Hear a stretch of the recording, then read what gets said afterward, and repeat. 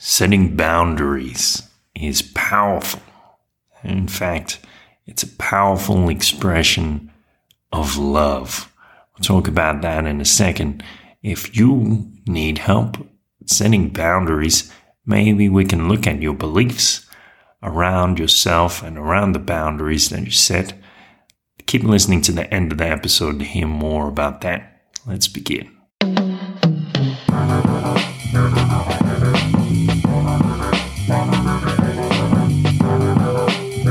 This is a beautiful thought. Welcome, beautiful thinkers. I was thinking, something came up in my personal life. I was thinking about the importance of setting boundaries, the beauty of the word no, we might put it.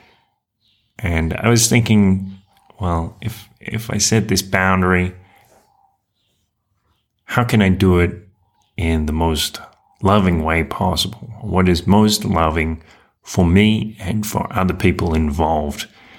And I thought, well, some people have this impression that when you set a boundary, you're actually doing something that's not loving, that you're not caring for the other person. After some introspection, I had to arrive at that conclusion, or I decided on the conclusion that yes, absolutely, setting a healthy boundary is a powerful expression of love. Of course, it's an expression of love for oneself, because one is saying, this is something that must be respected. This is something so important to me that I will say no, that I will draw the line here, and you will not cross this. And I wondered, well, how is it also an expression of love for the other party involved, for the person who is trying to overreach those boundaries? And I thought, well, it's very important because it's actually setting this precedent for them. So it's saying to them, in the future, maybe you should think twice about how you treat other people, how you behave towards them, and maybe you should learn the lesson of this boundary that it's not all right to walk all over people or manipulate them or whatever it is. And I wondered, okay, but there must be something more to that, because if setting a boundary truly is loving, how is it loving in the moment, not just for in the future? It must, if it truly is loving, then it must be loving in the moment.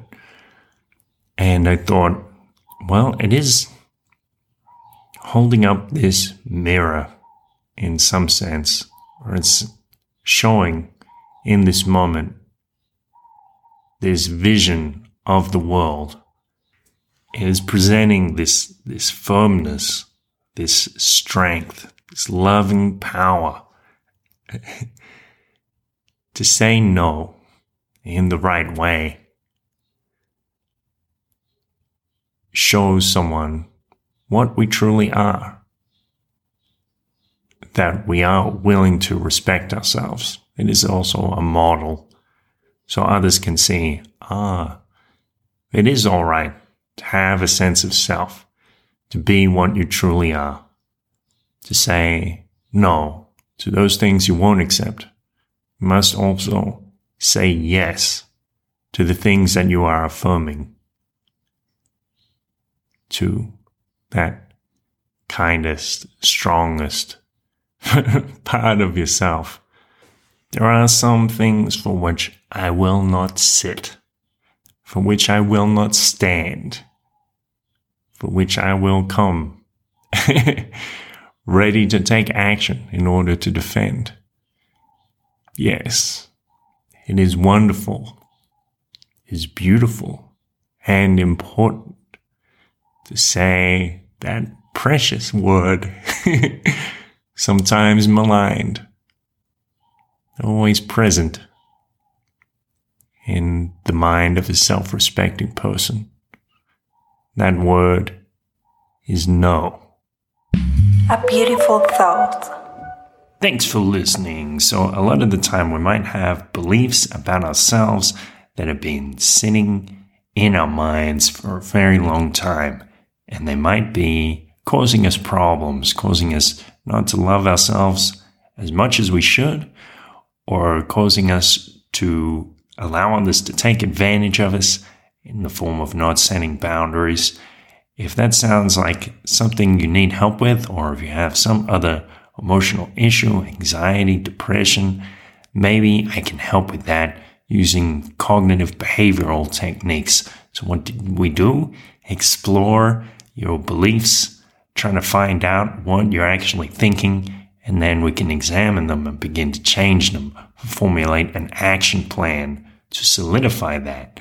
Check out beautifulpodcast.com. At the top, it's got the link, CBT sessions. Book a session with me, please, and have a great day.